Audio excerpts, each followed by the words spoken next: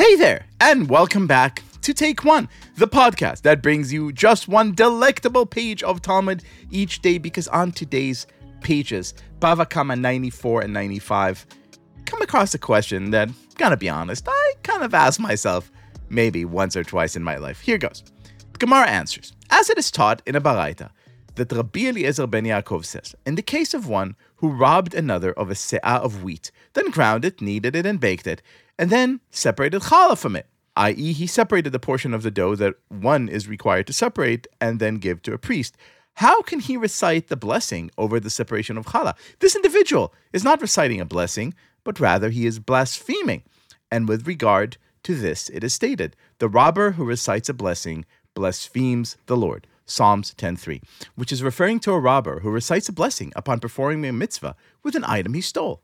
According to Rabbi Eliezer ben Yaakov, although this sweet has been significantly changed, it is still considered a stolen item. Now look, I am proud and happy to report that I have never stolen anything in my life, but there was a time in my life in which I, shall we say, was a few cheeseburgers removed from the faith of my fathers and often wondered, can I say a bracha if I eat a delicious treif meal? Could I thank Hashem even as I am breaking his laws? It is a big, big, big question. And here, as always, to help us answer big, big questions is my friend and yours and our great teacher, Rabbi David Bashevkin. How are you, my friend?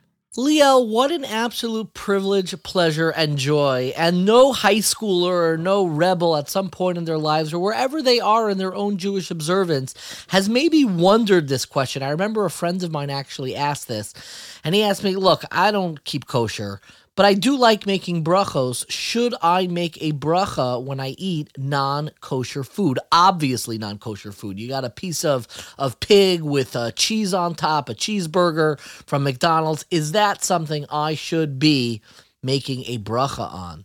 And this is actually the source of a dispute that emerges directly from the passage that we just read, where the Talmud tells us that somebody who steals an item, they weren't supposed to have that item, they stole it. Are you allowed to make a bracha with that item? And the language the Talmud uses is ein ze mevarech, that is not a blessing, ela mena'et, it's blasphemy, it's disgusting, which would seem to indicate that you don't make a blessing on an item that is not kosher or you don't have permission to use, was stolen. But it is actually a dispute. It is a dispute between two of the major luminaries, commentaries on the Talmud. I'll introduce both of them to you. One of them you may be familiar with, and that is Maimonides, the Rambam. The Rambam says, and he has the more plainer approach to reading this passage in Talmud, he says, no, you don't make a blessing. It's disgusting. It's blasphemy. But there were other commentaries, most notably Rev Usher ben Yechiel, who's known by the acronym of the Rush, who lived a century or two after Maimonides, and he says you do make a blessing on that cheeseburger. What does he do with this passage of Talmud? He actually says something a very creative reading in our passage. When the Talmud says, it's not a blessing, it's disgusting. Ein ze mevarech ela mena'et in the language of the Talmud. He's saying the Talmud's telling you, you still make a blessing, it's just a blasphemous blessing. It's a disgusting blessing. It's not a blessing that you're going to get a nice ribbon or star on the star chart from your Rebbe or parents for. That's not the kind of blessing we want, but you still have to make it. That's how he reads this passage. But let me pose you a question, my dear friend Liel, because in many ways, we're chavrusas, we're study partners in this. What do you think hinges on this question? What do you think they're arguing about? You could look at it, they're arguing in the reading of the Talmud, but conceptually, what would that disagreement be about whether or not you should or should not make that blessing when you eat something that is not kosher? I am going to go out and say maaseh or kavana, the act or the intention. Very, very close. I would say it maybe a little bit differently. I like that approach. I think they're arguing about what is the point of making brachas in generals. Why do we bless our food? Why do we bless our food beforehand? What is the nature of that blessing? One approach might be the nature of a blessing is we are asking God for permission, so to speak, to eat from the food of this world. It is an act of permission. If it's an act of permission, so if you're going to eat something that's not kosher, that you don't have permission to eat, you would not make that blessing. But there's another approach to making blessings. We're not asking permission. It's an act of recognition. It's a moment that we take before we bite into something to recognize that this world, this entire universe that we are a part of is the product of a creator, and we take a moment to recognize that creator. And in that second approach, we're not asking permission, we're using it for recognition. And in that second approach, well, I may not have permission to eat this, it may not be a great thing, I may not get an award for eating this, but I should still use this moment to recognize God's creation. I should still use this as an opportunity to recognize the creator of all things, even things that are not kosher. So what this dispute is about, or could be about conceptually, is what is the actual purpose of making blessings over food altogether. I would just make one important addition. This is very, very important. What about somebody on a fast day like Yom Kippur who's not fasting and decides to eat? Would they make a blessing on that food?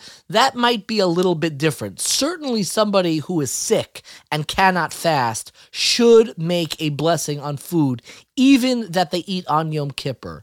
But whether or not somebody who on a fast day is just going ahead, being a little sneaky and puts a bagel in their coat because they can't sit through shul the entire time, that is a question of whether or not this dispute, which applies to food that is inherently not kosher, would also apply to kosher food, but eating at a time where you're not supposed to. I'll let our listeners think about whether or not the dispute that we discussed also applies to whether or not somebody who eats on Yom Kippur, who's not sick, should make a blessing on that food. You could think about that in the comfort of your own home. Have a little Talmudic riddle to occupy the rest of your blessed day.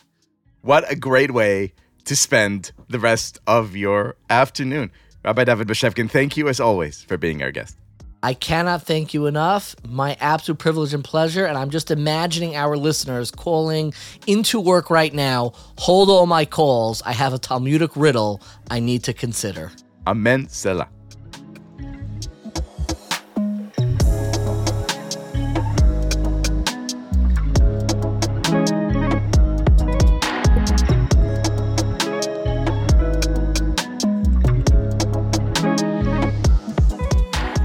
This has been Take One. If you enjoy the show, and I hope that you do, then you are really going to love the new book just published by me. It's called How the Talmud Can Change Your Life, surprisingly modern advice from a very old book. You can order it now at your local bookstore or directly from the publisher through the link in this here podcast description or through that big online store whose logo is, a smile. As always, please go rate and review Take One on Apple Podcasts or wherever you listen to podcasts. You could get your Take One t-shirts and mugs and other swag at tabletstudios.com, and you can subscribe to our weekly newsletter at tabletm.ag/Take One newsletter. Take One is a Tablet Studios production. The show is hosted by me, Leah Leibowitz, and is produced and edited by Daron Ruskay, Quinn Waller, and Ellie Blyer. Our team also includes Stephanie Butnick, Josh Cross, Robert Scaramuccia, Courtney Hazlett, and Tanya Singer. For more information, go to tabletmag.com/takeone or email us at takeone@tabletmag.com. I hope we have made your day a little more Talmudic.